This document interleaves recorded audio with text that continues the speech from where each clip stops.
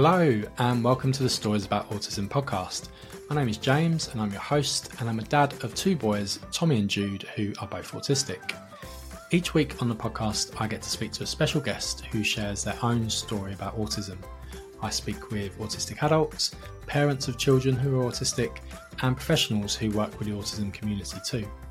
There will also be some episodes where I talk a little bit more about me and my boys, share our own experiences, and answer some of your questions, so make sure to look out for those. This week I'm joined by Jan Jenner and Tabitha Moynihan from Hunrosa. Hunrosa is a sleep consultancy made up of sleep consultants who are also psychologists, OTs, nurses, teachers, and who have specialist knowledge in supporting families with neurodiverse children.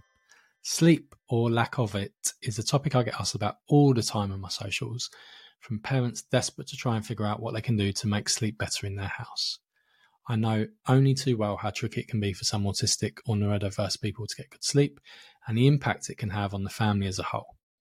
I've had many years of little or constantly broken sleep, and it really wasn't fun. Luckily, it's gotten a lot better as we've entered the teenage years, but I wish I'd had some of the advice that Jan and Tabitha share with me back then when I really needed it.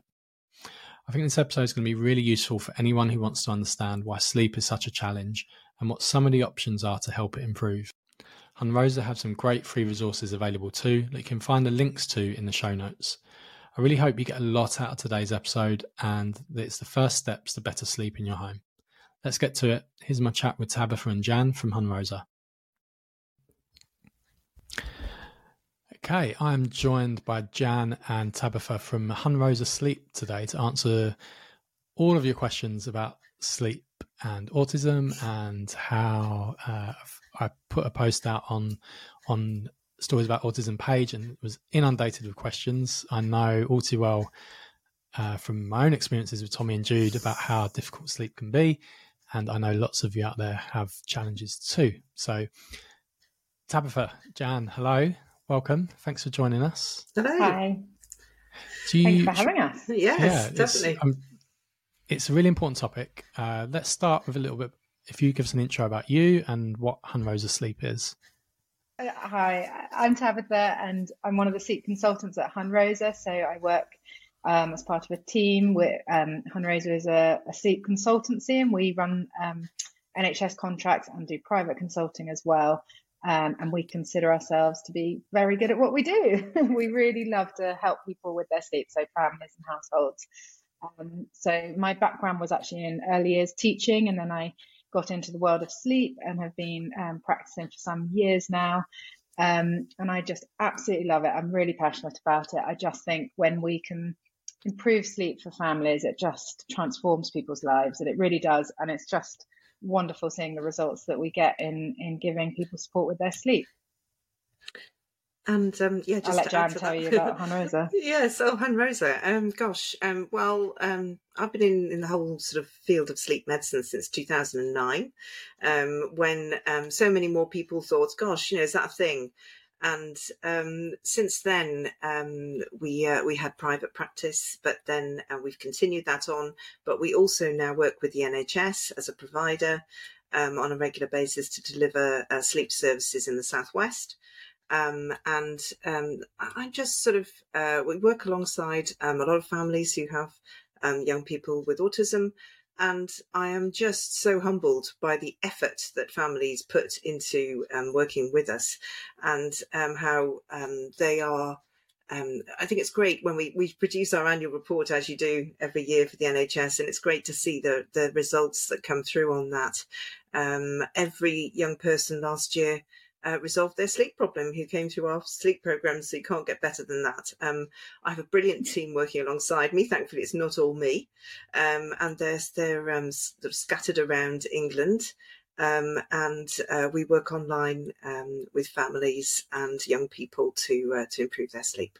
We've got the Sleepwise app, which is intended for parent carers and professionals as well, to have a look at their young person's sleep. It's available on the stores, and it essentially will guide you through a sleep diary, and then, or if you already know how much or how little your young person sleeps, then it will guide you to resources that are relevant to to your actual situation. I think that's really important, because I know from my own experiences in the past of waiting to get to speak to sleep experts from, referrals and that whole time in between, when I'm guessing the app cuts a lot of that out. There's a lot of stuff you can be doing, and like you said, sleep diaries and recording. Totally. If you can simply just access it today, it gets you started, doesn't it? Yeah, and knowing it's trusted resources as opposed to just kind of Googling online and seeing what you come up with. Yeah, definitely. We've also got the on our website, we've got the they're called Sleepwise takeaway cards, and they're for specific scenarios and situations right up to people that of the age of 25. So from preschoolers right up to then, and all sorts of subjects like good bedtime routine, as you'd expect, but things about looking at someone's window opportunity for sleep. How can you make that as good as possible? And also there's some aimed at specifically at young people as well. So there's some ones for young people if they can't sleep, because I don't think sometimes young people that come to us, they really are worried that they can't sleep. So, sometimes it is that, the parent they've got to sleep, but it can be the other way around as well. And those cards are available free online, and they are they've actually been commissioned by the NHS as well. So they're reliable cards that are in use in the NHS and available for the NHS family as well. Perfect. So all of those links will be available on the show notes of this episode. So anyone listening, make sure you check it out there. So let's start with, I think probably the biggest question is, why do so many autistic people, or why do so many neurodiverse people struggle with sleep? I know from my own experiences with Tommy and Jude that sleep has been a real challenge over the years.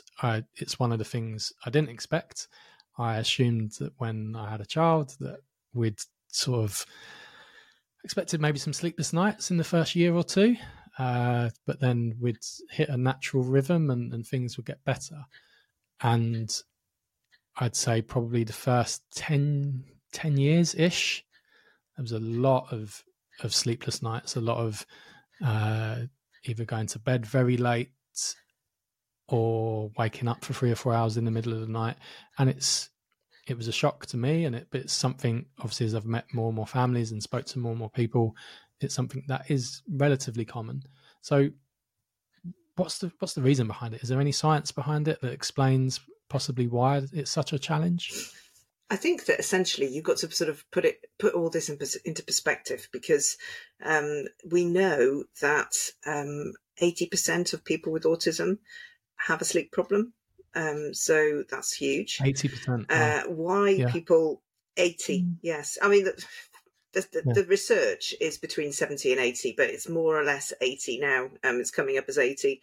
We're getting to find out more about sleep more and more, especially during the last 10 years. The amount of research projects that have gone on generally in the general population are huge, but also including this population too. And similar figures for people with ADHD as well. So, we know that whole umbrella of neurodiversity, as they call it, will, have sleep problems.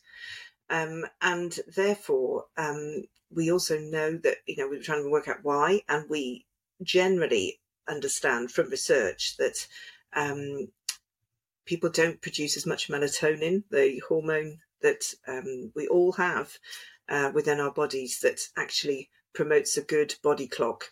Then we don't, that it tends to be at lower levels for people with autism. And there's some quite amazing studies that have been done on babies who eventually end up with an autism diagnosis. And they have noticed from the get-go their whole sleep structure is different. So really? I think that, we talk we talk about, there's, as Tab sort of alluded to as well, there's a whole thing around, for parents, I must be doing something wrong, I must, that whole guilt thing about, well, it's obviously something I'm doing, that's why they're not sleeping. And by the way, I'm a parent of an autistic young person as well. So, there's the whole guilt trip about, that must have been something that I did. But they know from the get-go that the whole sleep structure of babies who end up being diagnosed with autism is different. So in that sort of whole area, we believe there needs to be more recognition and more support for parents in the whole realm of sleep. That's why there's specific, if you look on the NICE guidelines around how to treat sleep and autism, there is specific guidelines around you must have a sleep assessment before you have medication even, and an effective sleep assessment, not something like, maybe a GP or whatever could deliver, but something effective, because they know it's a problem. Yeah. So that there is, that we know that there's issues there. The other thing that we address when we work with families and young people is the whole sensory differences side of things. And we know that, I know one young person said, I can't sleep when I feel fizzy and wizzy. And, I thought, well, that's very, that is just encapsulating the whole thing. It is true. If you're really wound up about something, you're not going to sleep. So what we do, we have some occupational therapists on our team, and we've also produced some resources for the team to use as well around the whole sensory difference side of things. Sometimes, it's great if the family are working already with an occupational therapist, because we can talk to the occupational therapist and say, what are the things that we need to put in place in the bedtime routine that will help with those sensory differences? So whilst we have that whole debate about the melatonin side of things, and the melatonin's low, you can chuck as much melatonin as you want at somebody, but if they are over alerted because they are sensory different in certain ways, particularly sense of touch, and particularly we will work with the vestibular sense, so the sense of balance. So whether you're sort of lying in bed flat, or whether you're sort of standing up, or those sort of things, your sense of balance, that affects sleep hugely. Right. So we work with those sort of things and see how can you bring yourself down so that you're in a calm yet alert state to sleep. That's really interesting, especially it's information that I kind of know, but I think sometimes you have to hear it again to really sink in. And the sensory side is something that, I agree, is really, really important. I know on day-to-day functioning, when my boys are more regulated in a sensory way, they have a better day and probably have a better sleep that night as well. So I can see how that's really important. You mentioned the M word. That's something that I get asked about a lot. And so I think we'll start there with melatonin. And do you want to tell everyone, like I said, I get asked, I get loads of DMs from people saying about their child not sleeping. Have I ever tried melatonin? Is it good? Does it work? Etc. etc. So should we dive into the world of melatonin and explain a little bit about what it is? I think a lot of the time people don't know what melatonin is or how it works. So, Jan's already mentioned it earlier, but so we all naturally produce melatonin. Melatonin is your kind of sleepy hormone. I think it's sometimes known as the Dracula hormone, because it comes out at night. So essentially your body clock, part of it sort of regulating itself in terms of knowing when it's time to sleep and time to be awake, is kind of run by the melatonin either being high enough or low enough to be awake. So we need our melatonin to increase in order to sleep. And that's melatonin, the hormone, is naturally produced in the body. We can do things to help boost and encourage that melatonin production. But as Jan already mentioned, some people, particularly neurodiverse people, don't necessarily produce as much natural melatonin as somebody else. So melatonin that can be prescribed is a synthetic version of that hormone. And that is what is sometimes used to help promote sleep, essentially. So it's not a sleeping tablet. It's not like other medication that is going to essentially sedate. It's a synthetic hormone. So I think that's really important to understand.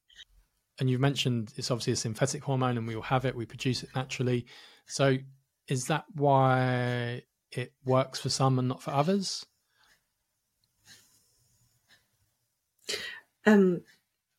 Sorry, I'm just going to add to what Tabitha said as well, if that's okay. Yeah, of course. Yeah. The way that the hormone works is it will, as we say, reinforce the body clock. So, and it will affect the body clock hugely. So, there are 2 peaks of melatonin. If for someone who's having regular sleep, so for an adult, then there's a peak of melatonin as you go to bed, as you'd expect, and that peak will continue into the early hours of the night. So sometimes you get people who wake up really early in the morning because their melatonin has just done its bit. Right. And that's, as much melatonin as there is. And then their body temperature starts increasing and they think, oh, it's time to wake up. There's another peak, which is mid-afternoon, well, sort of between 2-3 in the afternoon. For some, it can alter. Post-lunch slump. Yeah. Okay. And people say, oh, it's because I had a really good lunch. And it's not that, actually. It could possibly be a little bit of that, but the main reason is because of your melatonin production. And coincidentally, it's the most frequent time that there's accidents on the roads as well. It's also, really? Very often the time that school run goes on. But Mediterranean, that's when they go to sleep. I was just going to say, yeah, is that why we produce that spike then? Because, lots of people do have a nap then. I think if you look back into history, there is some evidence to suggest that in the medieval times, even in this country, we used to sleep in a biphasic way. So, which is the technical term for having a siesta and having a shorter night's sleep. Is it wrong? Is it bad? If it fits with your lifestyle, is there a problem? Yeah. I mean, I think that this is the conversation that, we sometimes have with people. It's about looking at sleep in those, if sleep is going to be easier to achieve, then do that. So that's how it works. But yeah, did you want me to talk a bit more about the melatonin as in the prescribed version then? Yeah, I think a lot of the questions I get are, is it safe? What's how long can I take it for? Or, it's not working for my child. Why does it work for my friend's child and not mine?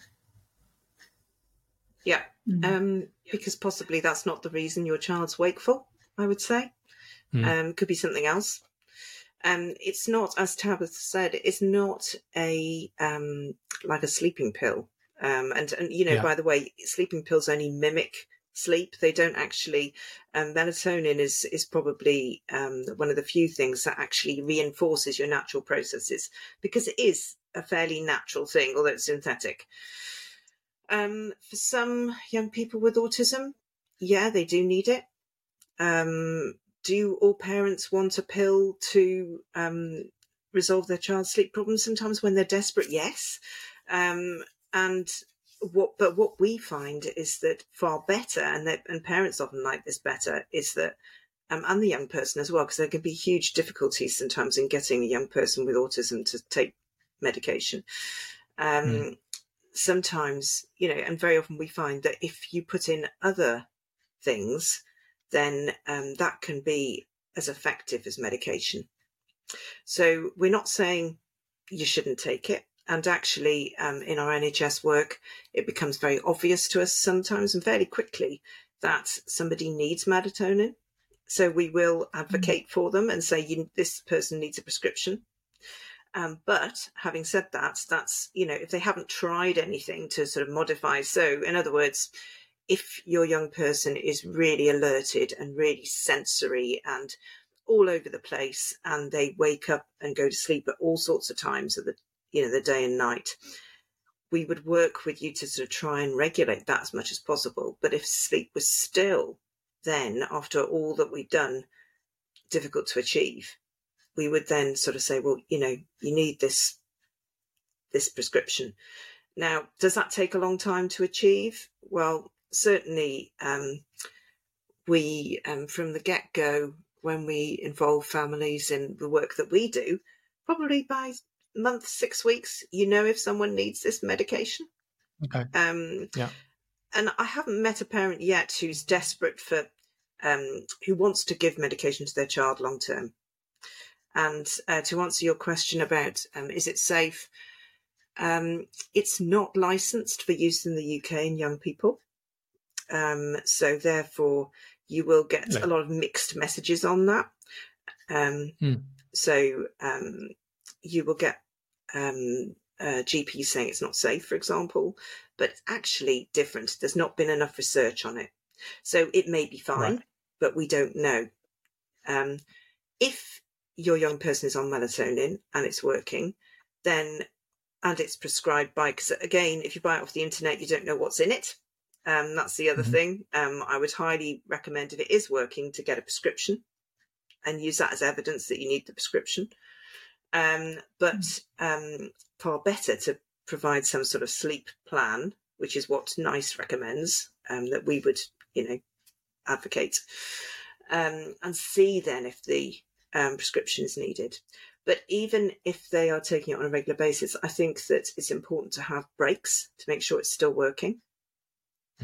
So maybe if you know that your young person definitely needs it during school times, term time, then maybe, this coming half term, don't have melatonin, see what happens. Is it still working? Do they need a lower dose? We're always working towards seeing how we can bring the dose down. And we tend to say, the maximum 6 milligrams. If it's not going to work after 6 milligrams, it doesn't tend to.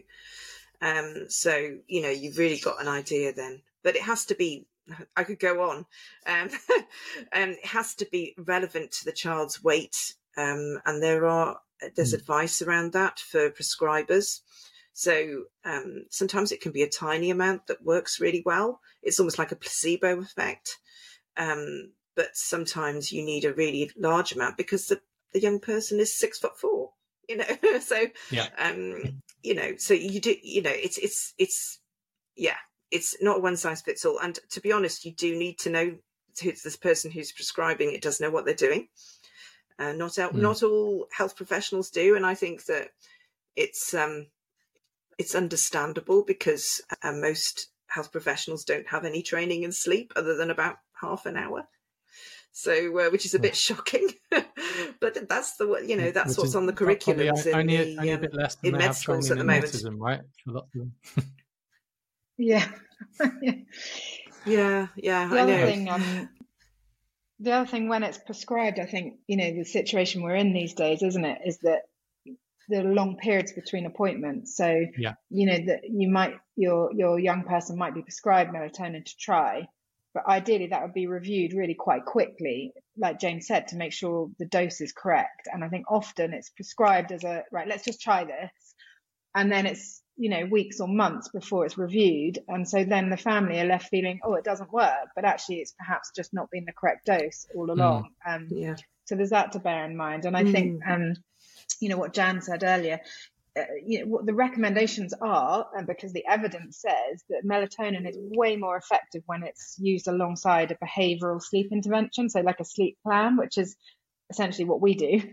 And I think, again, sometimes, people talk about melatonin as this kind of save the day scenario, which it might do, but it's going to be much more effective alongside a sleep plan. And we talk about giving families the tools they need so that, if the melatonin stops working or there comes to a point where actually maybe the young person doesn't want to be taking it anymore, you've got the underpinning of a really effective sleep plan, which also reveals when you don't need the melatonin, because the sleep plan just on its own is what's needed and resolves things. So it's kind of, I think melatonin is sort of put out there as this thing on its own that might fix everything, and actually there's more to it than that, I suppose. Yeah.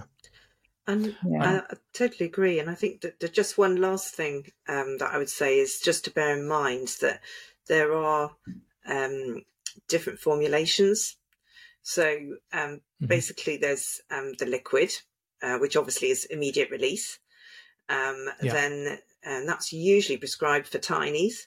And then there's a tablet form with equally immediate release.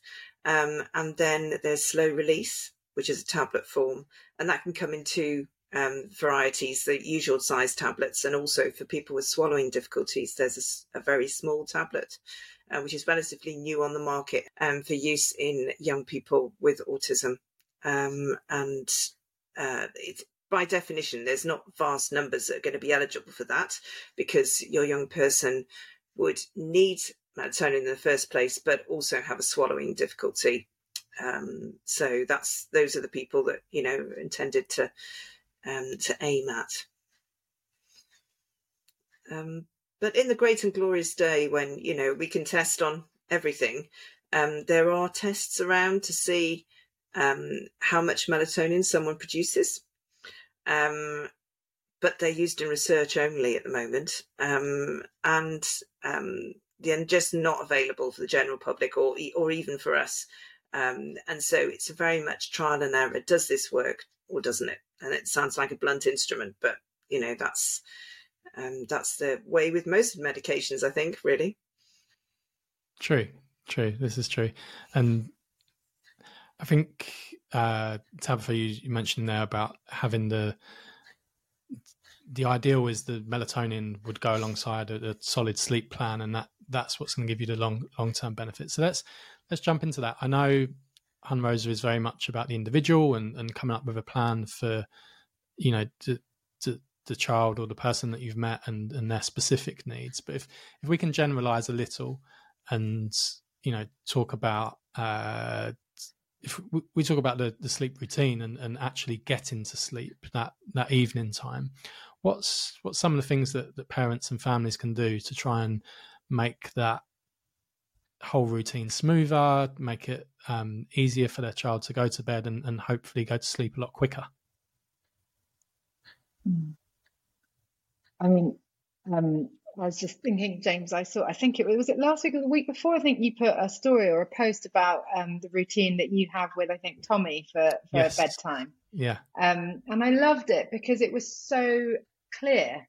So I think sometimes the less confident we get with our child's sleep, the more kind of all over the place things can become, or we try something different every evening, or we're not too sure, or we sort of wobble a bit. Whereas actually routine is something that's repeatable and predictable.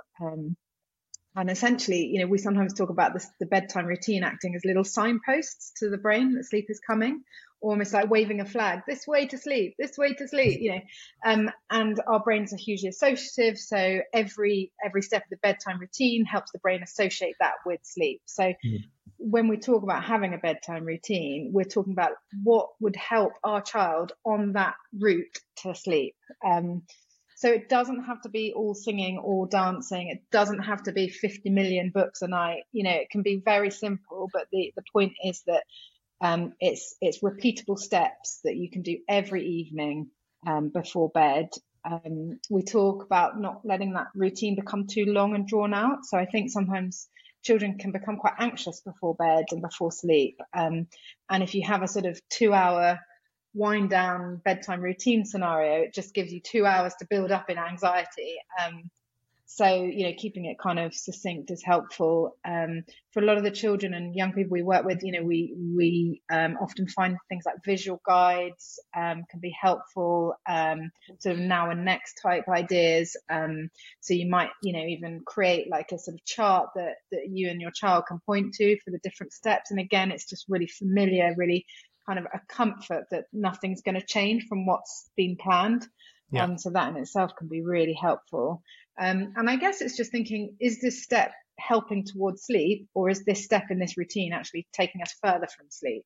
So, for one child, we've touched on sensory things, I think, but for one child, actually, what they need is a good old bounce on the trampoline as part of their bedtime routine to just get some energy out or to have some of that sensory input. Whereas for another child, to bounce on the trampoline, 20 minutes before they're meant to be going to bed is like the worst thing in the world in terms of just stimulating them. So a bedtime routine has to be very personal to that child and their needs, really.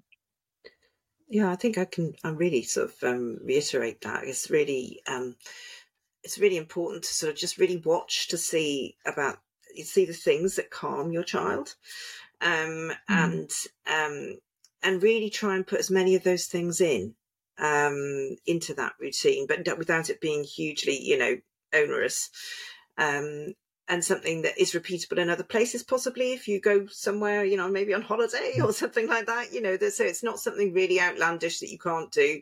So if you like camping a lot, and you've got to have that screen there for a certain amount of time, then, is that repeatable in a tent? Probably not. So it's about being aware of some of the things that, perhaps, might not work, bearing in mind that a lot of young people who are neurodiverse really do thrive off routine and reliability and no nasty surprises. And also that thing around the sensory side as well, just taking out those really alerting things. So sometimes we find that for some young people, their parents will say, oh gosh, brushing their teeth is a real battle, and we have to make sure that they brush their teeth. And you sort of think, okay, if it's a battle, then let the young person brush their teeth and you have a really good go in the morning, and then you don't get all that sort of, certainly a young person we're treating now, he has a shower and he hates showers. So you take the shower out, it's sort of like, but I think because people are really hugely sleep deprived, they don't see these things. And, we have the advantage of parachuting in and sort of saying, well, why is that going on then? We also have the disadvantage of parachuting in because we work with the parent and say, well, look, this is our take on this. What's happening? What do you think? Do you think this is going to work with your wider family? So we work together in a collaborative way to produce something that will work for the whole family. I've got quite a nice example of a family I worked with recently, little 7-year-old boy who he's got ADHD, and they were just struggling a couple of things with the bedtime routine. One, that just the amount of physical energy he had at the end of the day, and two, transitions were especially difficult for him. So that moment from being downstairs, the transition to having to go upstairs to get ready for bed was really the killer, because that was where the sort of meltdown happened because of that. So we had a look at that, and we were sort of thinking what his sensory needs were, what was helpful to him, what they found in the past was calming for him at other times in the day. And so what we've ended up coming up with as part of the bedtime routine is that he gets the warning that 5-minute and then 2-minute warning was about the right amount for sort of it's going to be time to go upstairs to get ready for bed. But then when it's time to get ready for bed, the way they go upstairs now is they always do it with a wheelbarrow, where you hold the child's ankles and then they wheelbarrow up the stairs, like on their hands. And when I first suggested it, the mums just thought it was hilarious, but actually it's worked really nicely because it's really helped with that transition, because the little boy really enjoys it. It's giving him that feedback, so he's having to really work hard in his arms, so it's also using up some physical energy. It's giving him the sensory feedback that helps him.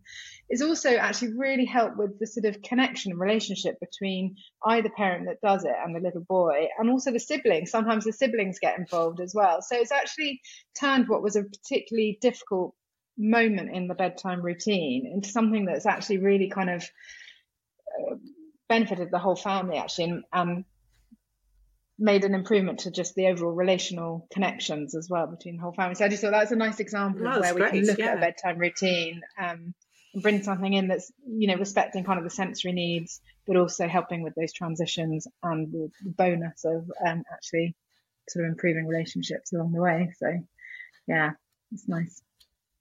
Yeah, I think that seems to be quite a common thing of getting to bedtime period and your child's still having lots of energy, still being, bouncing off the walls, lots of energy to burn. And I've definitely seen that with Tommy over the years, and he's in a really good routine now. But he probably up until he goes into bed, he's full. Maybe that last half an hour, he finally starts winding down. But before that, he is full of energy. The wheelbarrow thing sounds great. Is there any other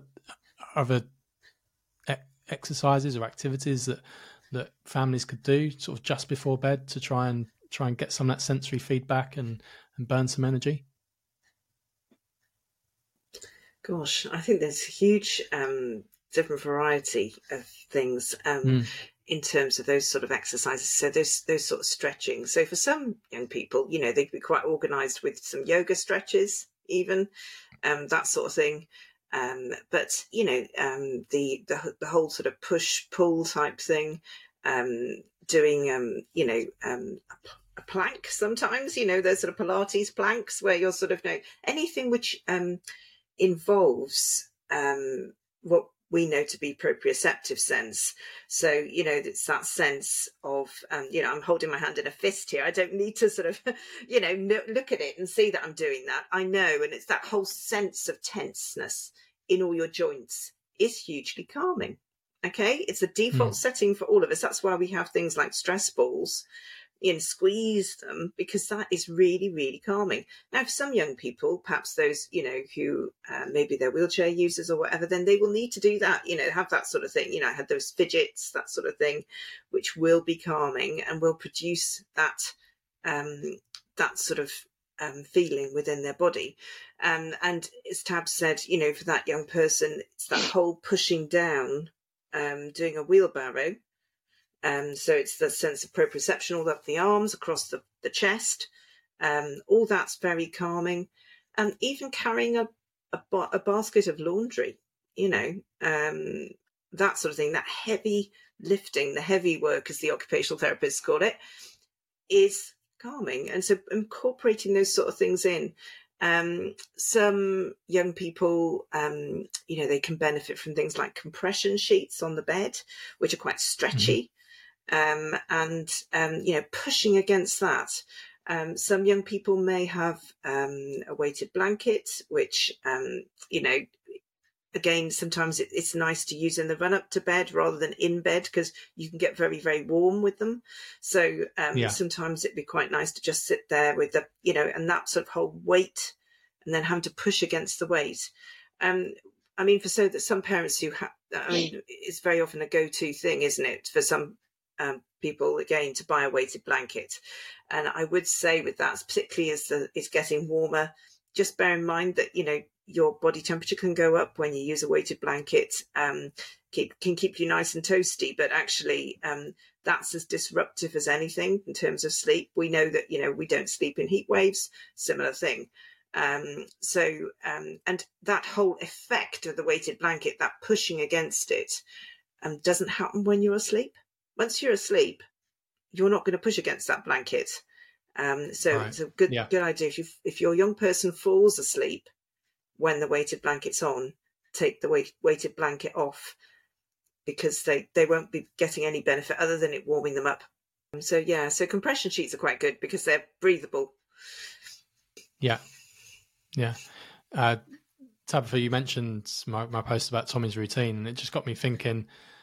There's actually a couple of steps of it that I take for granted are just part of his routine, but actually meet some sensory needs. Like every night he will sit on the sofa with a blanket on. Even now, it's warm. He doesn't need a blanket, but we'll both sit there with blankets on us. And that clearly is helping him wind down. Then he has his shower. And when he gets out of the shower and I wrap him in a towel, we do two big squeezes where I pick him up and give him a squeeze. Yeah. And it's just two because that's the routine and he finds it funny. And I always think of it as it's just part of his routine. But actually, it's probably meeting a bit of a sensory need as well and helping him. Yeah, totally. In wind down. Yeah, absolutely. Yeah. Yeah, great. Yeah, textbook. So, okay, so we're helping, all these things can help our kids get to sleep. We then know that lots of them have problems waking up in the middle of the night, and then potentially being awake for 2, 3, 4 hours. I've been there many, many nights with Jude back in the day where he would, if he went asleep before midnight, he would wake up about 2 o'clock and he'd be awake till 5, 6 a.m., which clearly isn't good for him, isn't good for the parents, isn't good for trying to get to school in the morning, get to work, etc., etc. What do we do in that situation? What can we do to try and help our kids get back to sleep faster and just have a better quality sleep overall? Gosh, well, there's all sorts of things that could be going on there, but I'll just try and be hugely broad brush and say a few things that we find help. Certainly, when a young person gets to around puberty, their sleep changes, and this is typically developing kids as well as those with autism. And they may be sleeping fine, and then suddenly they'll shift to want to go to bed later, get up later. And, there's this whole thing around, teens must get 10 hours a night. Mm-hmm. That's not true. And something that we work to a lot is, it's actually an American resource, but it is sneakily used in the NHS in the UK as well. It's the National Sleep Foundation's average sleep needs, which, funny old thing, are not just, one size fits all. They are a range. So a young person may be perfectly fine on just 7 hours sleep, for example. You sort of think, Right. gosh, that sounds a very short amount of time. You will know this because they're not tired during the day and they don't complain feeling fatigued or tired in any way. What we tend to advise is that, certainly when, the body changes during sort of like primary school years. Again, there's quite a bit of variability in the amount of sleep you need. So it's just being aware that, perhaps they do need less sleep or they need more sleep. But again, you sort of go with your everyday life experience. But I think that certainly for some young people with autism, they definitely need more sleep. And as you say, they wake up and it's all over the place. So what I would say is that your most crucial time of the day, turn it on its head, particularly for teens, is the wake time. And it's about regularizing that sleep. That's a horrible word, regularizing, but that's the way that the thing that they use in the sleep industry. It's almost like the bedtime routine, to an extent, can sit to one side and all the pressure is off that end. It's about the wake time. It's about making sure that generally over 7 days, because the brain doesn't work on a 5-day week and then a weekend, over the 7 days you regularize your sleep. So that's the first go-to that I would recommend. I mean, there's huge amount of other things, but we know that by regularizing the sleep, so say if they have to get up at 7 o'clock for school, then generally that's going to help with this whole sleep quality if you then set that as the wake time for 7 days a week. Perhaps have an hour's lie in on a Saturday, but don't sleep in, because what happens then is that you get hugely short slept during the week, and then you try and make up for it during the weekend, and the brain doesn't work like you could. There are things that you won't be able to remember. There are things, and this is generally, for all of us, not just for these young people. But if you sort of regularize your sleep, it's really, really helpful. And you may find, just by doing that one simple thing of then thinking, well, okay, they then need 9 hours sleep. The wake time is 7 hours, work back 9 hours. Oh, they need to go to bed at 10 o'clock. Okay, so that's now that's not saying they rush around until 10 o'clock. They have a chill out time for an hour, half an hour before bed, but that's the time they're in bed. And that one simple thing of regularizing it is really, really powerful, and can act towards wake-ups, because you can't make someone sleep if they're not able to. There is that. So that's just one thing. The other thing I would say as well is that something that we do is, we'll look at those wake-ups and make sure that they can be as if the child is waking up, then how can we get from here to there? How can we help the parent to be able to help the child to go back to sleep? Because we know that everybody wakes. I mean, adults usually wake about 5 times a night and go back to sleep. We don't realise we've done it, but we do. And anyone who's got, say, like a wearable Fitbit, that sort of thing, they'll see, those sort of sleep stages with wake-ups, which is quite a revelation to some parents, saying, well, gosh, they wake up, but then they settle themselves back down to sleep. So if your young person is waking up once a night, okay, I would say, okay, that's great news, because actually they can settle themselves back to sleep the 4 other times. So, what are we doing in that one time that is going to help them to go back to sleep that one time, because they can do it. That's and I'm sure, Tabitha, you've got heaps to add, because this is such a big question, James. We need a series. I know. Well, the problem is as well, right? It comes down to the individual, doesn't it? And that's what you're saying, Jan. Basically, it's hard to give broad brushstrokes because every situation is different. But I think what Jan said about regularizing the sleep is just so important, because I think one of the worst things as a parent, being a sleep-deprived parent, is being woken in the night and just thinking, I don't even know, are they going to go back to sleep at all? Is this now like a 3-hour slot? You just feel utterly out of control, and, you lose all confidence in the ability to help your child sleep. And I just think it's a horrible place to be. And I think what's so nice about focusing on that morning wake time is we're looking at what we can control, not what we can't control, because actually you can get yourself tied up in a knot over all the things that you're not getting right. But actually, if you can just focus, okay, but I can actually control what time I wake my child up, which just sounds crazy. But as Jan said, that regularizing the morning wake time gives you something that you're in control of. But basically the risk as well as everything Jan said, is that when you've had a night where you and your children have been up for 3 hours, the temptation then is to have a 3-hour lie-in and just to kind of compensate in other ways, or to go to bed extra early the following night. And that does the opposite of regularizing sleep. It allows the sleep to just free fall into something completely different. So again, what Jan said is just so important, that regularizing the sleep keeps a hold of it, stops the train from, what's the phrase, stops the horse from bolting, so I think that's really helpful, because it's something you can feel you've still got control over.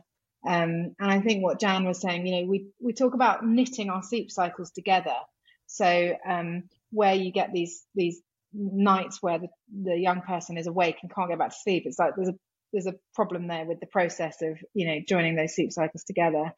And I think I don't think there's an easy answer, because again, it's going to be different for every child. And I think, James, you mentioned to us earlier when we were chatting, sometimes it needed to be, for example, co-sleeping is the way, because you can respond quickly enough that you can settle the child and they'll go back to sleep quickly. Whereas if it takes you 5 or 10 minutes to kind of come around yourself, go into their room, by then they're sort of up and starting the day kind of thing. So it's knowing what's going to be helpful and work for you, but thinking in your mind at all times, what I do now, is this likely to make it more likely they'll fall back to sleep, or is it going to make it less likely? So it's tempting to, I don't know, take them downstairs and put the TV on and make a hot drink, just as a means of survival. But actually, those things are all quite alerting. They're very pleasant and rewarding. You might argue that they're not going to help with the attitude of trying to fall back to sleep. So it's kind of looking at how you interact in those moments as well. But it's so dependent on the individual, I think. So it's hard to give a brushstroke. Yeah, it is. And I think as well, sometimes it's allowing the young person to actually, say, well, I know you're going to be awake if they're able to be safe and not disturb the rest of the house, here's something to do. Here's some colouring or some Lego. You can get out of bed. You've got a little pop-up tent in the corner. You can go and sit in your safe space. And if you need to fall asleep there, that's fine.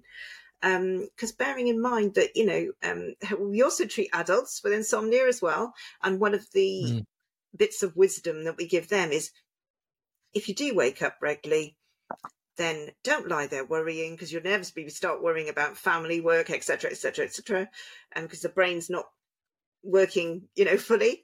We will say to them, go and do something different, go and do something dull, even watch telly for half an hour and then try and go back to sleep. Take your mind off it and go back to sleep after half an hour. And in that time, your sleep cycle, which is still chugging along, and bearing in mind that these kids, with sensory differences, they will probably not clock that they're feeling tired or ready for sleep. They'll need to have it pointed out to them, perhaps. It's time for sleep. Do you feel tired? So they might need some help from an adult. But, for adults, we say to them, after that time, try to go back to sleep, because that's when your sleep cycle is there, and, you're more likely to feel tired. Not when you've been up, you've woken up, you're worried, and and for a young person, what's happened in school today? What's happened tomorrow? Oh no, I've got that subject. Oh, I hate PE. Got sports day. Oh, why do they still do sports day? I don't know, but there we are. Horrible things. We always get kids who get really stressed. You don't sleep because of sports days, and you sort of think, why are they still doing sports days? Anyway.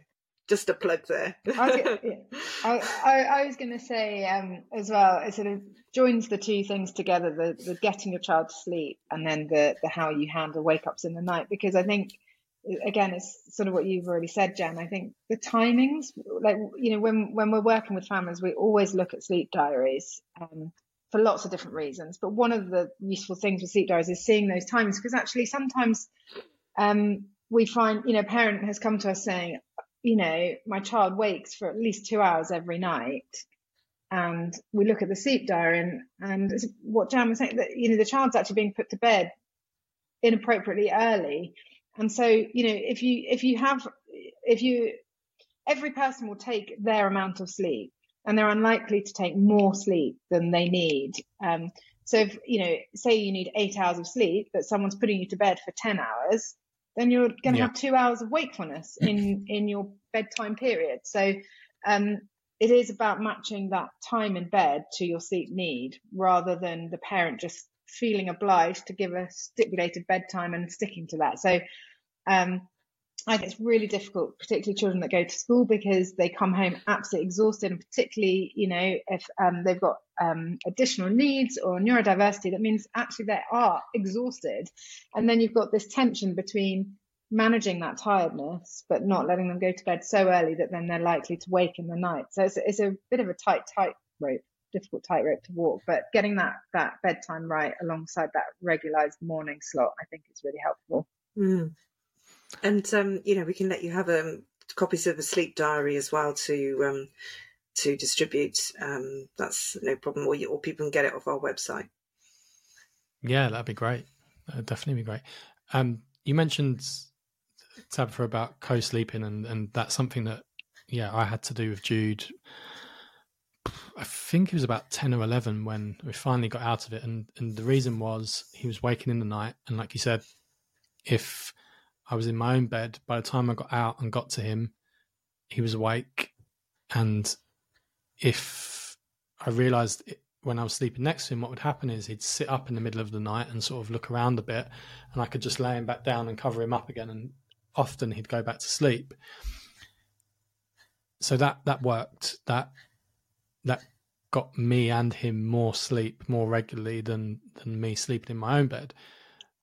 Obviously we get to a stage where we don't want to be co-sleeping with our children, and I was lucky. We just seemed to grow out of it, and it worked. But I know for lots of families, that's not the case, and they don't want to. They don't want to sleep with their child. They want to spend the night in their own bed, and they worry that this is going to go on and on and on forever.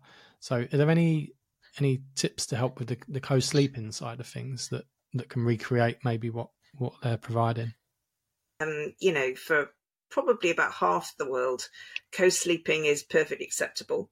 I was chatting to an OT the other day who was from China. Well, she's actually Hong Kong Chinese, and she said that she used to co-sleep with her parents until she was 15. Right. There is that to feed in. There is, but I do realise that some people really don't want to do it, and which is fair enough. I think the first thing to say is, I think, again, it's sort of social pressure, isn't it? Like, people make assumptions or feel judged if they co-sleep or if they don't co-sleep. It's a hot potato anyway. But I think, we work with quite a few families where co-sleeping has served a really good purpose, but they've got to the point where it's not working for them anymore. Maybe the child's getting too old, or they're just more and more fidgety at night, whatever. So we look at different ways, and again, the starting point is where the family are at currently, and it's about what the goal is for that family, not what we think the goal should be. So, for example, in this scenario, it might be that the family is saying to us, we really want our son, who's 14, to be able to sleep in his own bed now, in his own room. But at the moment he's still in our bed, how on earth do we bridge that gap? So sometimes we suggest the parent puts a mattress on the floor in the child's room initially, so that they can have that proximity and be right next to the bed, or even they start by being in the bed but in the child's room. And then it's about having gradual steps to gradually remove that. So you might just get them used to you sleeping in the mattress on the floor right next to their bed, and then you could literally move the mattress very gradually further and further from the bed until it's out of the room, onto the landing, and so on. And the nice thing about that is you can do that as quickly or as slowly as you need to, or your child needs you to do that. So you could take several weeks, several months. If you know that that's your goal, but you're not in any hurry, then you can really take your time doing that. But you need to have a clear plan of what the steps are. So how frequently you are going to move away, move the mattress away. So you can do it very, very gradually, or you could do it over a few nights. So, it really depends. But it's that having a plan of what going from here to here looks like. So what all that middle bit needs to be to get from here to here. Because I think otherwise we're always thinking in these terms, aren't we? My bed, co-sleeping, and my own bed. And we don't think about, what's going to work in between. So I think the bit in between. I think the other thing is a lot of parents say to me, this is with slightly younger children, that they're just so exhausted that the child starts off in their own bed, but at some point comes into the parent's bed, or they bring them into bed in the middle of the night, but the parents are so sleepy they just can't quite notice it really. And sometimes we've just suggested things like putting a bell on the parents' bedroom door, so they're sort of alerted to the fact that their little one is creeping in to come and get into their bed, because they are that tired and they just need that ding, ding, ding. And then they just walk the child back to their bed and just have to do that as many times as is needed until the child gets the message that mummy and daddy's bed isn't any longer the option. Yeah. But it's sort of thinking about what's doable really. And I think also, to alongside that, it's involving the child as much as you feel you want to or able to, and so that there's no, so they know what's going to happen. So that it's suddenly like, oh no, what are you doing now? And sometimes, this whole gradual retreat thing, it can happen over 1 or 2 nights, or as you say, it can happen over months. But what is really a good thing is to plan in some rewards within that. So if the child's done as you've asked, and the next day, first thing, give them a reward, whatever floats their boat, but have something, but so that you can use that as a reminder in the night. You'll get your whatever. I'm not a great fan of star charts, to be fair, because star charts, particularly for somebody who's got autism, what I do on a Monday night, is that going to affect what I get on a Friday? Probably not, right. So it needs to be something immediate and tangible. Mm-hmm. Yeah. And also being clear with the wording on that, so what you're rewarding and because always make sure you're rewarding the thing they can control, not something they can't control. So you might be tempted to say, you slept really well last night. I'm rewarding you because you didn't wake up at all last night, which isn't really fair because they can't necessarily control it. But what they can control is whether they come and try and get into your bed. Yeah. So you would reward, you did brilliant last night. You did not get into my bed at all last night. So again, it's really clear, like Jan said, as immediate as possible reward, and very clear reward of what they've got some control over. Is really helpful. The other one is social stories. So putting together a social story. So just introducing the concept that maybe you don't have to sleep in mum or dad's bed. You can sleep in your own bed. Because for a lot of children, if that's all they've ever known, why would they want to change that? And why would it occur to them to change that? So things like social stories can be really helpful in those situations to introduce a new concept. And I don't know, the other thing that I would say is that if you suspect as a parent that there might be something medical going on as well, that just to bear that in mind, because we know that there's a real crossover with autism and sleep apnea, so difficulty in breathing at night, but also restless legs as well. So the child there will sort of be, complaining that their legs feel itchy. So just to sort of, you can go to your GP with those sort of concerns. So, and also for sleep apnea, you can ask the dentist to have a look in their throat and see if, there might be something else going on. So just to flag that, because, we obviously check it pretty much from the get-go, don't we, Tabs, when we work with our NHS patients. But, it's just something to flag that it could be something else. So, yeah. Yeah, no, that's a good point. I think we assume, because we talk to other parents and find out that autistic children have sleep problems, and assume that that's the reason, when that there might be a medical side to it as well. A couple more questions. Gonna try and make them quick for you. Seasonal changes and the changing of clocks going forwards or backwards, or the nights getting lighter and darker. How can we help manage that? So I know that can be a real problem with families. Yeah, I think we did a really neat handout on this, didn't we, Tabs? Yeah, I was going to say, I think we've got handouts for both clock changes. Yeah, so really? we can let you have those. We'll send you those as well. Yeah. But it's sort of like fairly. You can sort of work with your child. So if they will, do a sort of complete change from the get-go.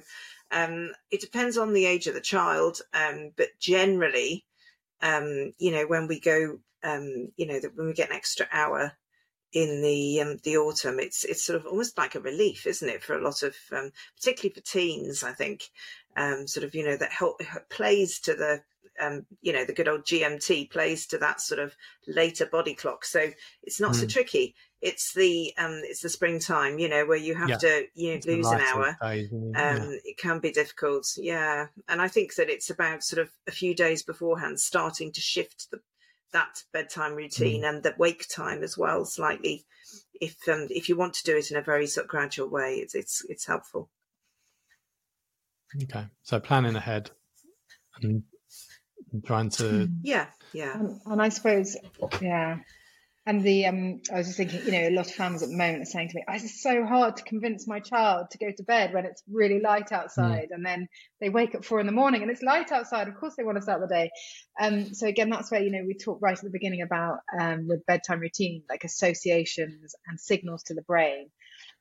So just thinking about what you can signal to them that indicates nighttime. So the curtains are drawn, all the lights are switched off. So point out the other things that indicate that it's nighttime as well, and of course making sure the sleep environment is as conducive to a nighttime of sleep as possible. So blackout blinds, blackout curtains. I don't know, masking tape. So I've heard of people gaffer taping around the edges to get every last slither of light out.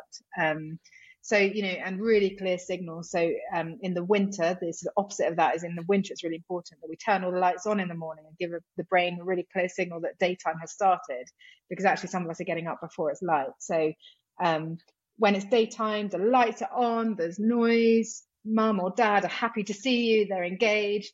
Nighttime, everything's dark, things are quiet. Mum and dad become robot mum and dad. Nighttime is for sleep, daytime is for wakefulness. So all those kind of signals and messaging we can give can really help with that as well. And what about us as parents who, obviously we're talking here about our sleep routines being disturbed by our kids and them being up in the night, but sometimes we struggle with sleep even when our kids are sleeping, either because we're so used to a disturbed routine, or maybe the stress and worries of life are on our mind, and we're struggling to sleep because we're worrying about the future or thinking about how hard the day's been. What are some general tips for us as parents, neurodiverse or not, that could help improve our sleep? Well, I mean, certainly it's a bit more of the same, really. The good old regularizing your sleep, I think, is really important. So really making sure that you stick to your wake time. I know you will with your young person. So and if you have a lie-in and you work 9 to 5 on not 9 to 5, you work in the week. And you have your weekends off, then obviously bear in mind that if you are going to have a lie-in, try and have a lie-in on a Saturday rather than a Sunday, because if you have a lie-in on a Sunday, then it's going to make it very difficult to fall asleep at the right time and then get up at the right time. So, just to bear those sort of things in mind. I'd also say that things like if you wake in the night, I've mentioned it, if you wake in the night, just try and make a really cozy nest for yourself for about half an hour, whether that's with a book or somebody said that they found the ironing dolls. They went and did the ironing, but it's got to be really with no purpose. You've not got to sort of sit there and think, oh, yay, I've just got rid of the ironing basket. Yeah. I think that ironing is purgatory, actually. I think that, but there we go. Anyway, perhaps watch a TV program for half an hour. Some of the, the sort of the comedy programs are half an hour long. So just watch something that'll take your mind off it, then try and go back to sleep. But it is quite a common thing that if you've had disturbed sleep over years, then, you could very well end up developing insomnia. And certainly we treat a lot of ladies who are experiencing the menopause. So again, perhaps talking to your GP about HRT and things like that is helpful too. So it's sort of looking in the broader sort of sense of what might be going on with you. And the other thing is having a worry time. So if you are worried about things, treat yourself to a worry time, usually after lunchtime, just for about 10 minutes, and plan your worries out. What is the worry? Can you plan it out? Can you get some control on this? Just having that worry time, research indicates that it really helps, because you can then, when you wake up and your mind goes to inevitably, that dreadful thing, that dreadful scenario, or what happened earlier, or what's going to happen tomorrow, you can say, no, I've got my worry time and I'll deal with it then. So it's having that is helpful too. Sorry, we certainly recommend that for some young people as well. Sort of their cognitive functioning is okay, just planning out those worries sort of, and the whole thing around in school, perhaps having a quiet time in school after lunch. Again, research has indicated that is hugely beneficial for academic scores as well. So, it's all a bit of a win, really.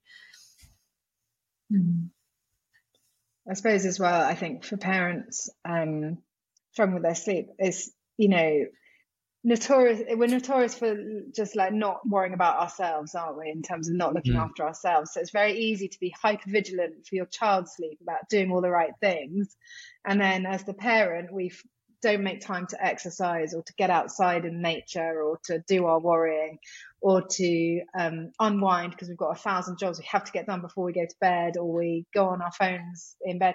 All the things that we know not to do for our children, that we don't prioritize for ourselves. So I suppose, it's a good reminder to just be really kind to yourself as a parent, and make sure you're looking after yourself to do all you can to promote best sleep. And I think it's easy to just let that fall by the wayside when you've got lots on your plate. So remembering to sort of look after yourself, that will have a good impact on your sleep as well.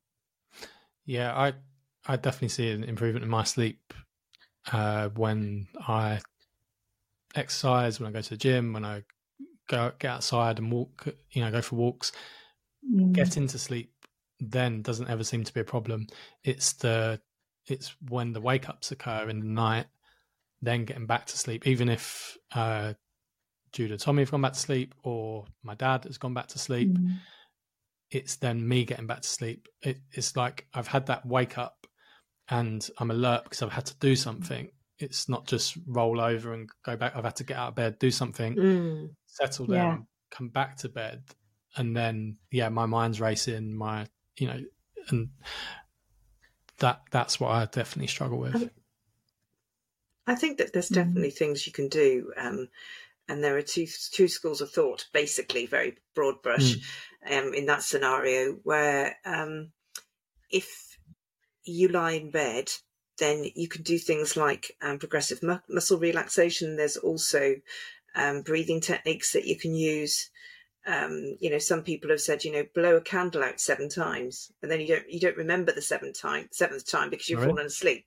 Because it's sort of really, if you think you extend that breath out 7 times, then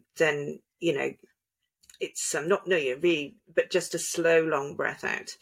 Then that's very helpful sometimes. But learning to do things like progressive muscle relaxation, perhaps in the daytime, so that then when you're half asleep, you can do that, is helpful. So there's those that want to stay in bed. There's others that, as I say, you clock that you're not going to sleep. And right, what can I do? Where can I go? And I'm going to try to go to sleep again in half an hour when I've calmed down, when I'm, perhaps not so alert because everyone's gone back to sleep. So it's sort of having that space. And sometimes once you've overcome that wakefulness, it's just having that space in the room to say, that's my space where I go to sleep if I wake. And bearing in mind as well that everyone has a poor night's sleep now and again.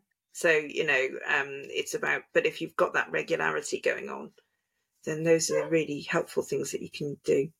Yeah. I would definitely be trying the candle one tonight. When I wake up, I'll be doing just 7 long breaths. Yeah. How many candles do you have to blow out?